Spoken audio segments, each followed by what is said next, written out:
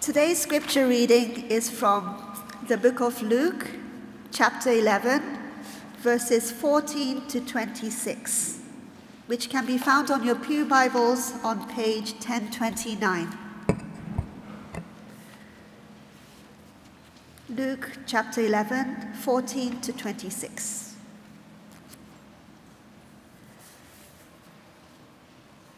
Jesus was driving out a demon that was mute. When the demon left, the man who had been mute spoke, and the crowd was amazed. But some of them said, "By Beelzebub, the prince of demons, he is driving out demons." Others tested him by asking for a sign from heaven. Jesus knew their thoughts and said to them, "Any kingdom divided against itself will be ruined, and a house divided against itself will fall. If Satan is divided against itself, how can his kingdom stand? I say this because you claim that I drive out demons by Beelzebub. Now, if I drive out demons by Beelzebub, by whom do your followers drive them out? So then, they will be your judges. But if I drive out the demons by the finger of God, then the kingdom of God has come to you. When a strong man, fully armed, guards his own house, his possessions are safe. But when someone stronger attacks and overpowers him, he takes away the armor in which the man has trusted and divides up the spoils. He who is not with me is against me, and he who does not gather with me scatters. When an evil spirit comes out of a man, it goes through arid places seeking rest and does not find it. Then it says, 'I will return to the house I left.' When it arrives, it finds the house swept clean and put in order. Then it goes and takes 7 other spirits more wicked than itself, and they go in and live there. And the final condition of that man is worse than the first." The word of the Lord.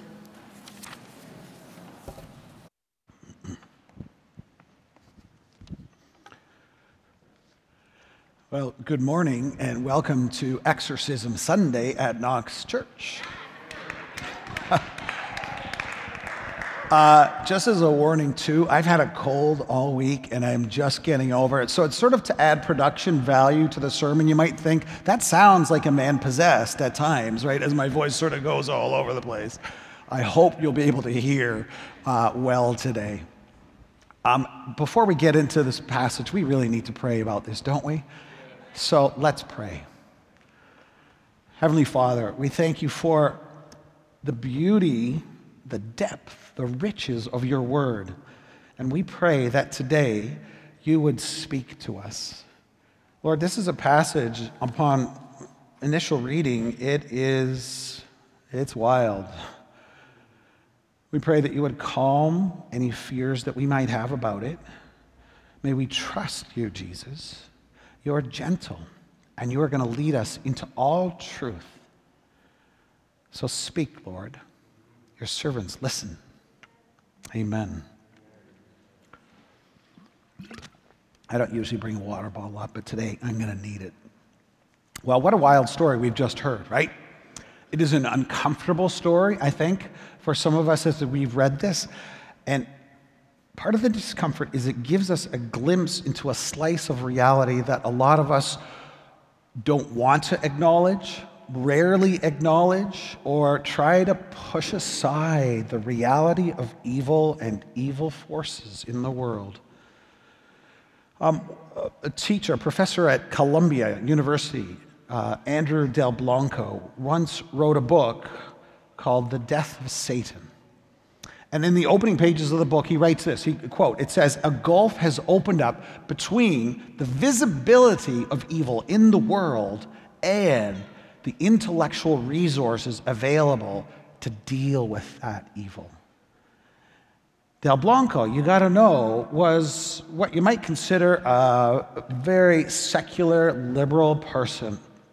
But as he thought about his family and his relatives who were gassed in Nazi gas chambers in concentration camps, he thought it's just way too superficial to say the Nazis had bad parents, or it was cultural influences, or it was, bad DNA. He would say certainly those were factors in it, but he said, my only other conclusion is there was a transcendent force of evil operative in that time and era as well.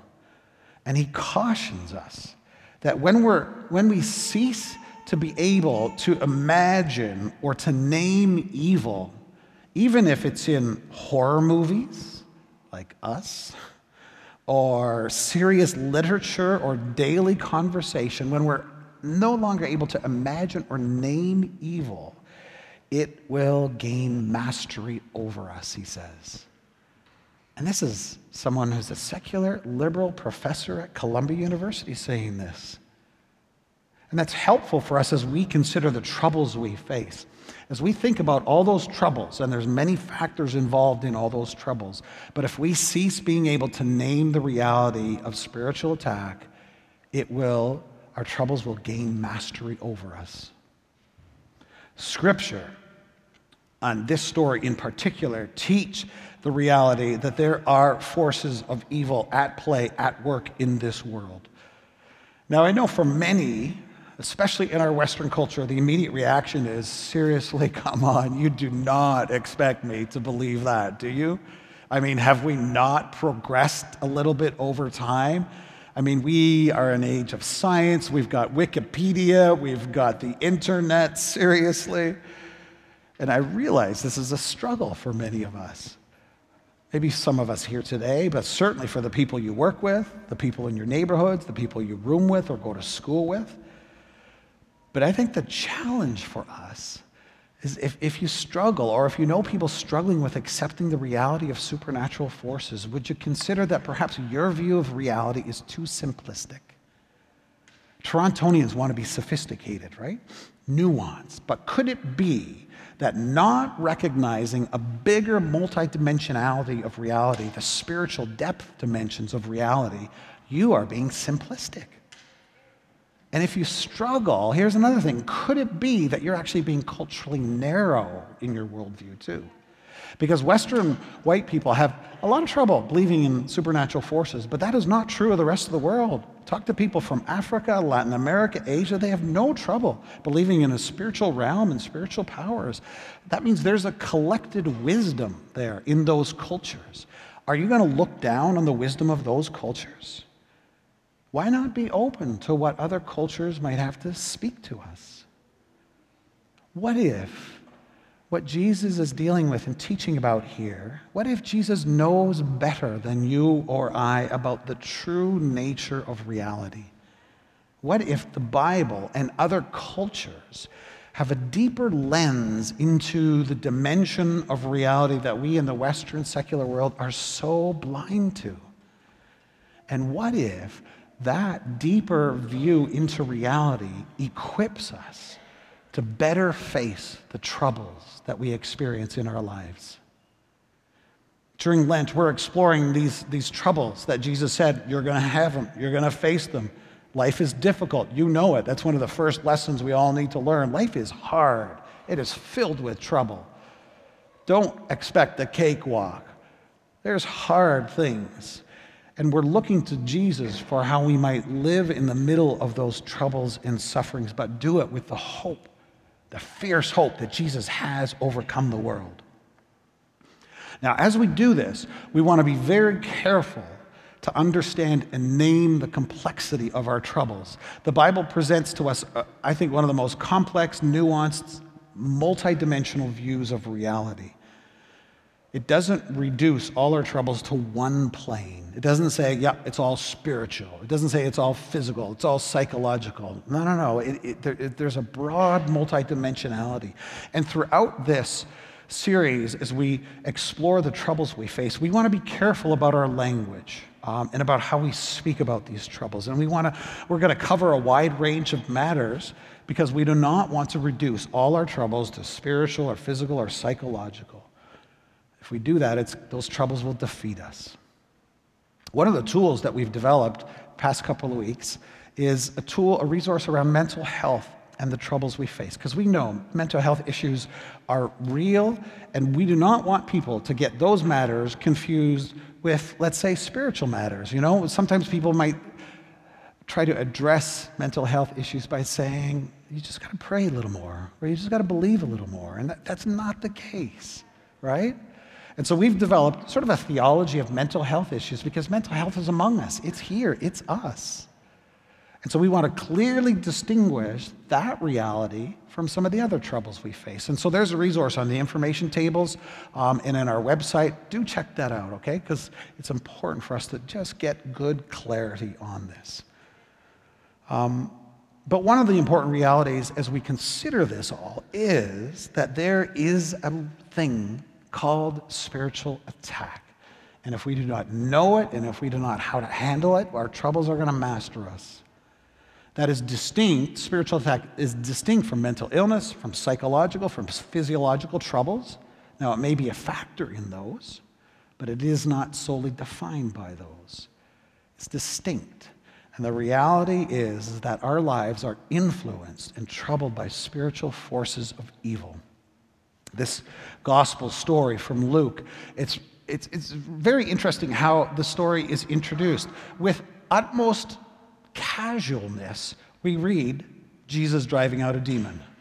You know, without any introduction, it calmly tells us that Jesus was driving out a demon. Jesus teaching, Jesus eating with his disciples, Jesus healing, Jesus casting out a demon. Just a normal, everyday life in the life of Jesus.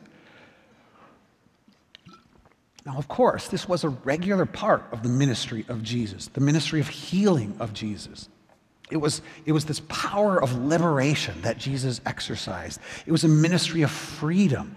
That phrase, the finger of God, it's actually a reference to Exodus, where the Egyptian magicians cannot replicate the miracles and the power that Moses is demonstrating. And so it says that it was only these miracles come through the finger of God. And here, Jesus is demonstrating such power that is of God himself. This is the finger, the hand of God at work. Jesus bringing freedom. This is part of the kingdom of God, bringing liberation for you, for me. Liberation and freedom from within our troubles. Now, in engaging these demons, Jesus is showing us an important slice of reality. There is a spiritual realm and a reality, and what he's demonstrating to us is that this world that we live in, it is a contested space. There is a war going on, and it is not a war against people. We've got to remember what the Apostle Paul wrote about in Ephesians.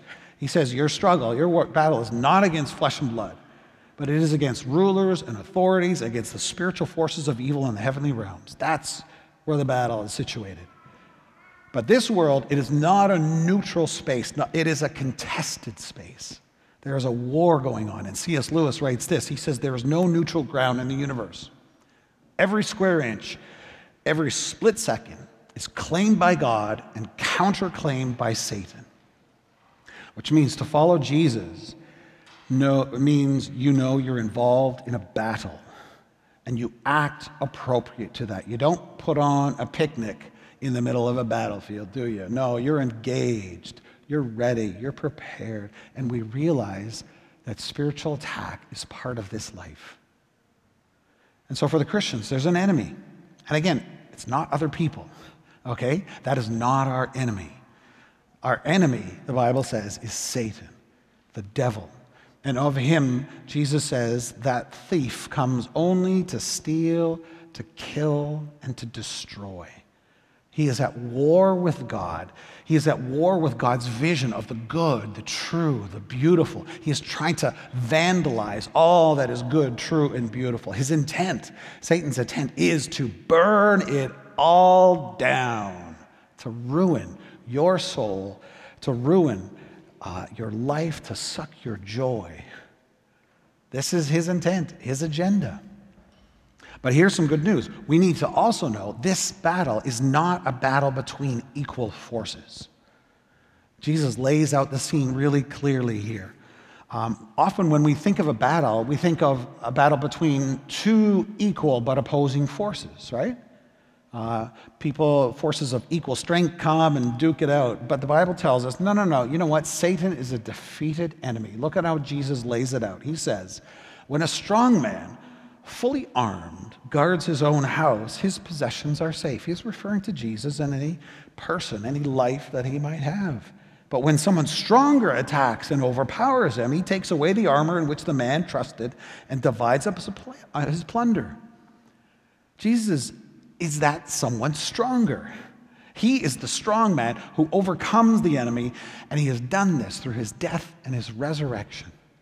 Listen to how the Apostle Paul in Colossians 3 frames or describes that defeat. He says, Jesus, having disarmed the powers and authorities, he has made a public spectacle of them, triumphing over them by the cross. Now that's some powerful language to frame a defeat, right? Imagine a Toronto Maple Leaf player describing a victory. When was the last time the Leafs won? It seems like they're doing a whole lot of losing these days, but I think it was this past week against the Sabres. Imagine a sports reporter, after the game, going to Austin Matthews, one of the Leaf stars, and saying, hey, how'd the game? Tell us about it. And Austin Matthews saying, yeah, you know what? We played a solid game, and then, spinning off of the usual cliches that come about. We all played team together, whatever else it is. What if Austin Matthews used the language of Colossians? As we played the Sabres, we disarmed any hockey ability of that team. We utterly humiliated them. We made a public spectacle of them. That is how good this victory was. Not just beat them. No. This was utterly humiliating. This is what Jesus has done in the cross over our enemy. Through his death on the cross. So this war is not between equal forces. We got to know that. There are forces of evil still in play, but they're defeated. They're humiliated by the cross. They have been disarmed. They have been made a spectacle of by the cross. But they can still do some damage. So it's really important for us to understand the stratagems, the plans of the enemy as they still operate. Now think about that with that metaphor of war in your mind. How does a defeated or a marginalized enemy still fight? They're going to engage in something like guerrilla warfare because they know they cannot match their opponent, right? That the forces are just unequally balanced. And so they cannot come on the battlefield head on and face to face meet their enemy. So they need to use irregular means. It's what some people call asymmetrical warfare. Asymmetrical warfare is when one opponent who has the lesser power, the lesser means, is going to engage in irregular means of warfare. And today, there is that sort of warfare going on all across the world, causing every sort of social confusion, fomenting disorder and division in the world. And here it is. It is a campaign of disinformation. The strategy that some places and countries are using is the weaponization of information.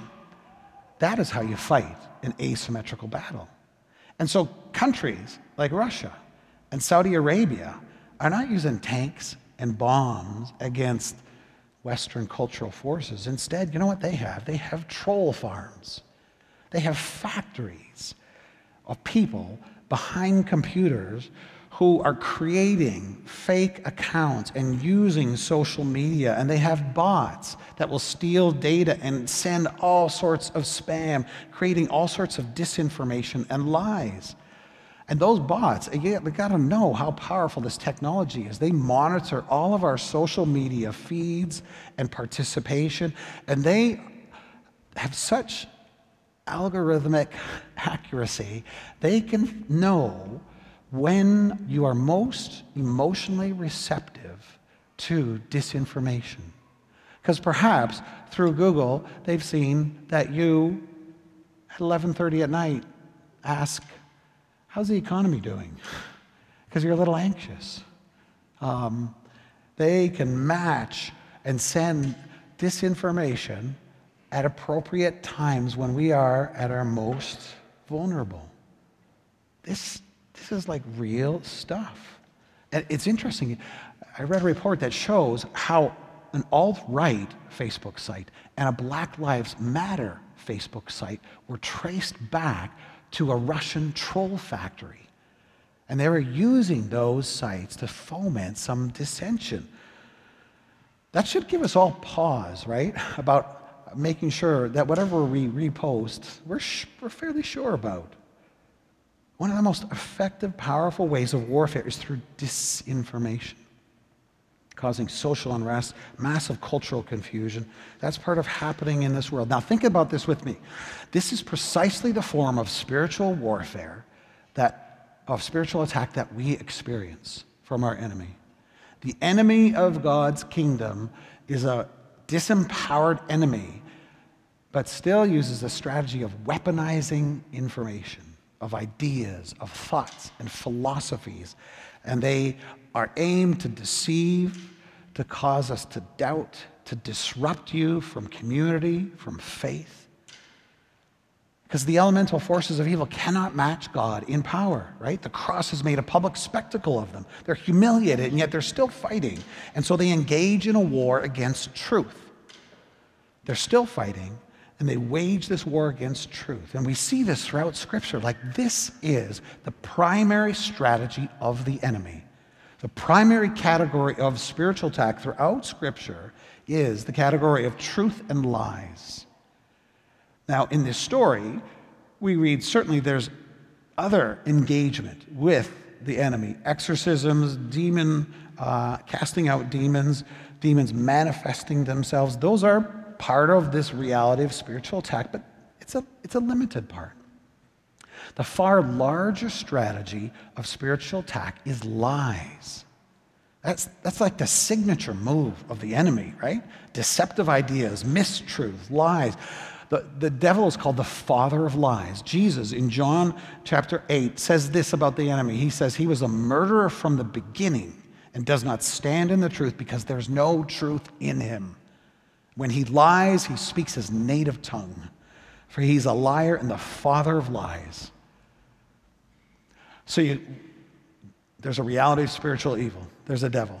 And his intent is to ruin all the good of God in this world. And his primary strategy against you and me is a campaign of disinformation, of lies.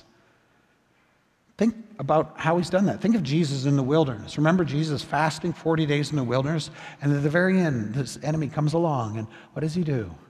He says, if you're the Son of God, right? Let's just cast a little doubt on your identity. If you're the Son of God. Or Adam and Eve in the Garden of Eden. The serpent comes along to Eve and says, did God really say you shouldn't eat from that tree? Just a thought, right? Just an idea inserted in your mind to unsettle, to disrupt. And then when Eve responds and says, we can't only eat of that, we can't eat of that one tree, Satan again responds with lies. You know why? Because God doesn't want you to be like him. You eat from that fruit, you will be like God. That form of attack, it's subtle, it's crafty, but think of it, it's just an idea, a doubt, disinformation. This is the primary form of spiritual attack that you and I experience that cause so much trouble in our lives. Deceptive ideas that target some of the disorienting of our hearts, those places where we're weak. Maybe it's our fear, our anxiety, or our pride. And it caused such trouble because when we believe lies, if we live as if a lie is the truth, tragically, what happens is that lie becomes real in our lives. Think about this. If you have heard whispered in your ear, in your heart, this lie that you are unlovable, and that's one that is Satan profoundly uses for many of us. You are someone less than. You are not worthy of love or respect. And maybe you've heard that because of an experience you've had, maybe because there's a parent wound somewhere in your background, maybe a painful relationship, maybe you have a body or a personality that doesn't fit the social cultural norm. But if you believe that, it's still not true, right? It's still a lie. But if you believe that long enough, you begin to live as if it's true. And it begins to shape all of your life. It discolors your relationships, how you respond to others in community, how you relate to people of the opposite sex. And tragically, what happens is that lie can become true in your life. You become defensive and insecure and brittle or aloof in relationships or angry. You become less than fully human. Your soul gets curdled, tattered. You become the kind of person that is unlovable or hard to love until you're set free from that lie through the truth of Jesus Christ. That is spiritual attack, friends. That's how it plays out.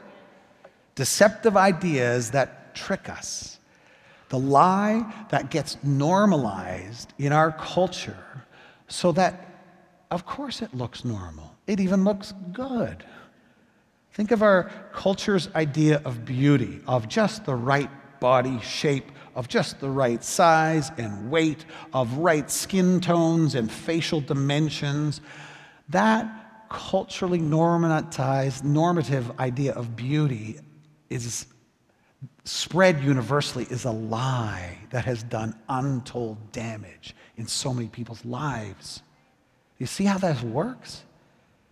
And there's so many ways this strategy of lies and disinformation plays out. Let's just think through a few. One of the more recent damaging deceptions of the enemy is to trick you and I that believing what we do here in worship is really without much meaning at all. It is worthless.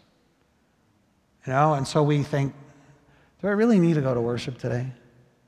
What's the harm in missing a week? 2 weeks? Really? Can I be a Christian without going to church? Really, I think I can, right? That is what Colossians calls a hollow and deceptive philosophy. Because what you and I do in worship is spiritually powerful. And the enemy does not want that to happen. God dwells in the praises of his people. In worship, as we affirm the truth and the beauty of who God is, his character and his power, something palpable happens.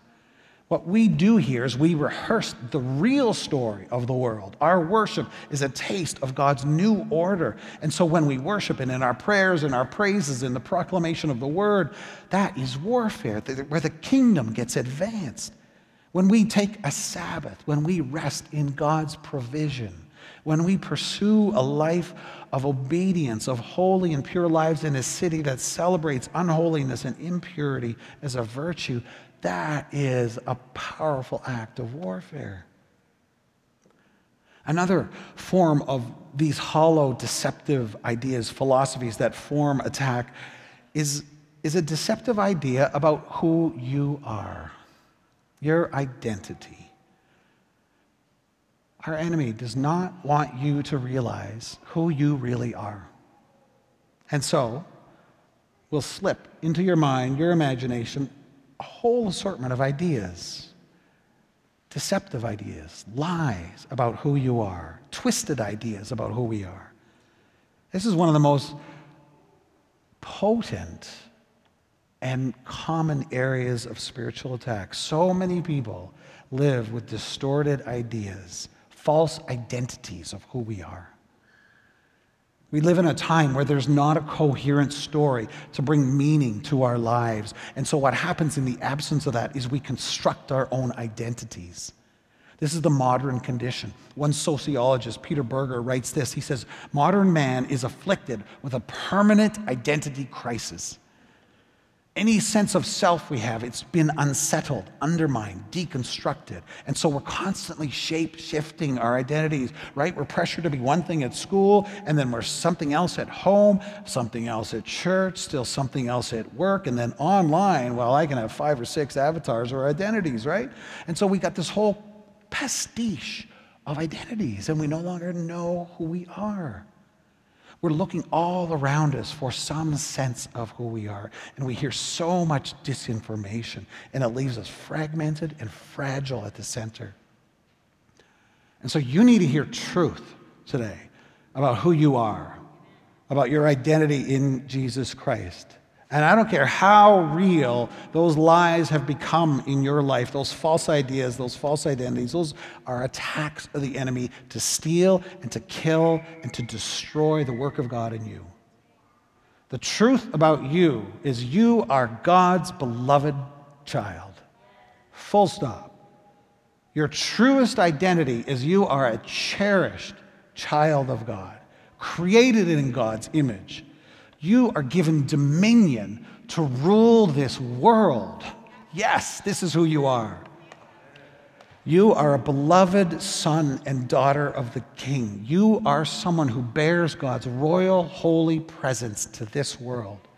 The King, the God, the Creator God who created mountains and spun galaxies into space. This God invites you and me to join him in his work of redemption. Do you know who you are, friends? This is the truth. You know, the best way that we are going to live and serve this city of Toronto is if we begin to disobey the narratives that Toronto sends our way. You know, because here's the thing. You are not simply a worker climbing a corporate ladder of success. You are not an urban lifestyle consumer of all the good things the city has to offer. You are not a free spirit indie person who is creating your own self and identity. You need to disobey that narrative, because then you'll truly know who you are and how to serve the city. Now look globally, because you see this campaign of disinformation about who we are all over the world right now. The elemental forces are stirring up false ideas about racial superiority. They are stirring up racial hatred and white supremacy. We are seeing it all over, and it is tragic. It is creating violence and division, and this is a work of the devil. The kingdom of God stands opposed to all those things. That is lies and deceptions about who we are, because no matter what race, no matter what ethnicity, we are created in the image of God. We are precious and holy in his sight. Our enemy attacks by deceiving us about our thoughts about people around us, your coworkers, your fellow students, your friends, your neighbors. We're tricked into thinking everyone is doing just fine, right? We are shiny, happy people. We are complete. We have it together, because the enemy does not want you to see and know that deep down we have this profound hunger and longing for God, this spiritual hunger. And unless we know God, we will live lonely, hungry, isolated lives. You need to know that about your neighbors, about your coworkers. This is the truth about them. Spiritual attack comes to us in misinformation about what time it is, about where in the story of history we are. I find we do not know sufficiently where we are in the story of God that he is writing in this world. Our culture encourages us, live in the moment. You know what? Just satisfy all those desires you have. Simply live in this present moment. But we do not realize this present moment occurs between the death, resurrection, and ascension of Jesus Christ and his return. This is the time of the church. This is the time of the Spirit, where God's Spirit is releasing people on God's mission, which means you and I, we are here at this time for purpose. Your presence in this city at this time, in this postmodern context, in 2019, it is no mistake. Do you know why God has you here at this time? Find yourself in God's time, in God's story. Don't let the enemy tell you something else. One more before we're done. Spiritual attack. One more hollow, deceptive philosophy or idea that I need to name. And I need to name it because my fear is it's taken root among so many in Christian circles. And it is this. The enemy deceives us to think I can have all this great Christian stuff, right? I love the community of church. I love that we fight for justice and we're concerned about the poor. We can have all these good things from the Christian faith, the sense of meaning and faith, that we can enjoy a safe spiritual place in the Christian community, and yet all the while keep ourselves open to all the things of the world. The elemental forces deceive us by saying, yeah, you can have this good Christian stuff, passion for justice, right? The concern for the poor, but you can have your foot over here too. I can have full autonomy over my life, no commitments, and I can take a pass on all the various pieces of Christian living and morality.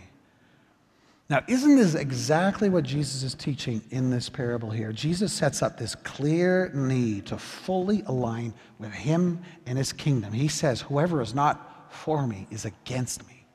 Who's ever not with me is against me. Whoever does not gather with me scatters. And if we still don't get the point, Jesus tells a pretty jarring parable, doesn't he? About someone whose life has been liberated from spiritual attack. The house is swept, nicely in order, but the strong man, Jesus, does not fill the house. Jesus does not inhabit the place. And what happens is that 7 more spirits come and the worse mess happens than even before. One of the most deceptive ideas of spiritual attack in our day and age is one of spiritual compromise. Instead of obedience to Jesus, we think we can pick and choose what we like about Christianity and pick and choose what we like about the world around us. We're in charge of how we live, and we end up being people who we think are called by Jesus, but we're held captive to deceptive philosophies. We can have faith and worship and yet unholy soul ties to the world. In a city that says, be true to yourself, which really is code for give in to whatever desires your heart wants without any filters, without any limits. Jesus says, live by the Spirit, not by the flesh.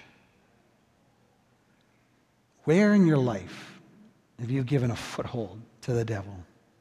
Where you have just made it easier for spiritual attack to happen, for trouble to start coming into your life?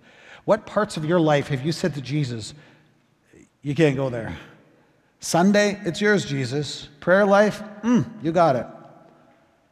But my bedroom, off limits. My workplace, don't go there. My money, Trust Jesus today, would you? Trust the strong man to not only clean house, but to live in the house, to lead your life, to guide it. Here's the fascinating thing about truth and lies. They have zero power in your life unless you internalize them, unless you assimilate them unless you believe them. Every day you hear all assortment of truth and lies, and it never affects you because you never internalize it. Unless it gets internalized, then the power and authority of that truth or that lie is set loose in your body, and it will lead you to death or it'll lead you to life. If we want to follow Jesus in our time and place, we need to find a way to guard and guide our thought life. Or in the words of the Apostle Paul, to take every thought captive.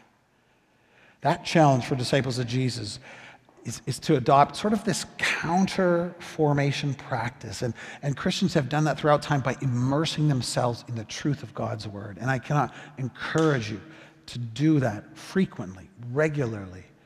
It is a way to work against the onslaught of ideas, of deception, of lies, of our world around us, to own the truth of Jesus instead of letting the lies own us. Isn't that what Jesus did when he was tempted? He fought back with Scripture, with true ideas to counteract the false ones. And And for thousands of years, this is what the Christians have done as well. This week, immerse yourself in the truth of Jesus. Read, reread Scripture in which we're taught to think and act like Jesus, to fight the world, the flesh, and the devil. Because the enemy comes only to steal, to kill, and destroy. But Jesus has come so that you might have life, and life to the full. So take heart, friends. Jesus has overcome the world. Let's pray.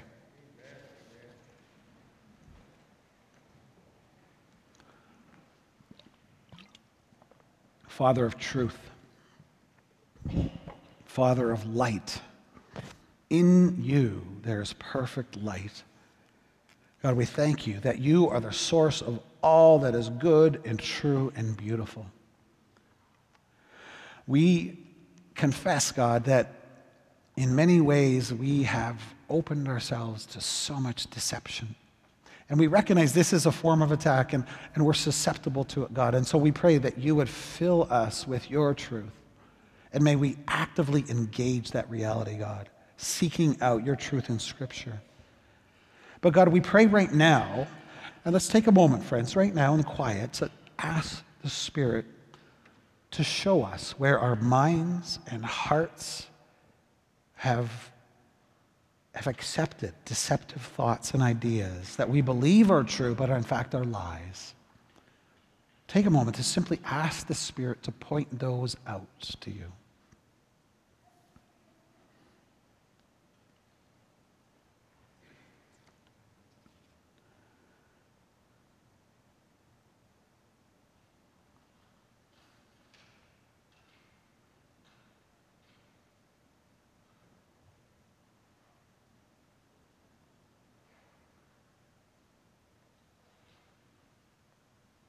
Now, whatever those lies or deceptions are that we have come to accept as true, would you offer them to Jesus? If you simply say, Jesus, I have accepted a counterfeit. Maybe that's about who you are, about friends, about the world you live in, about your calling. Jesus, we have accepted counterfeits of the real life that you offer to us. And would you come through your Holy Spirit's cleansing power and cleanse our minds and imaginations of all that is deceitful, that is untrue, because we want to be people aligned with reality, with truth.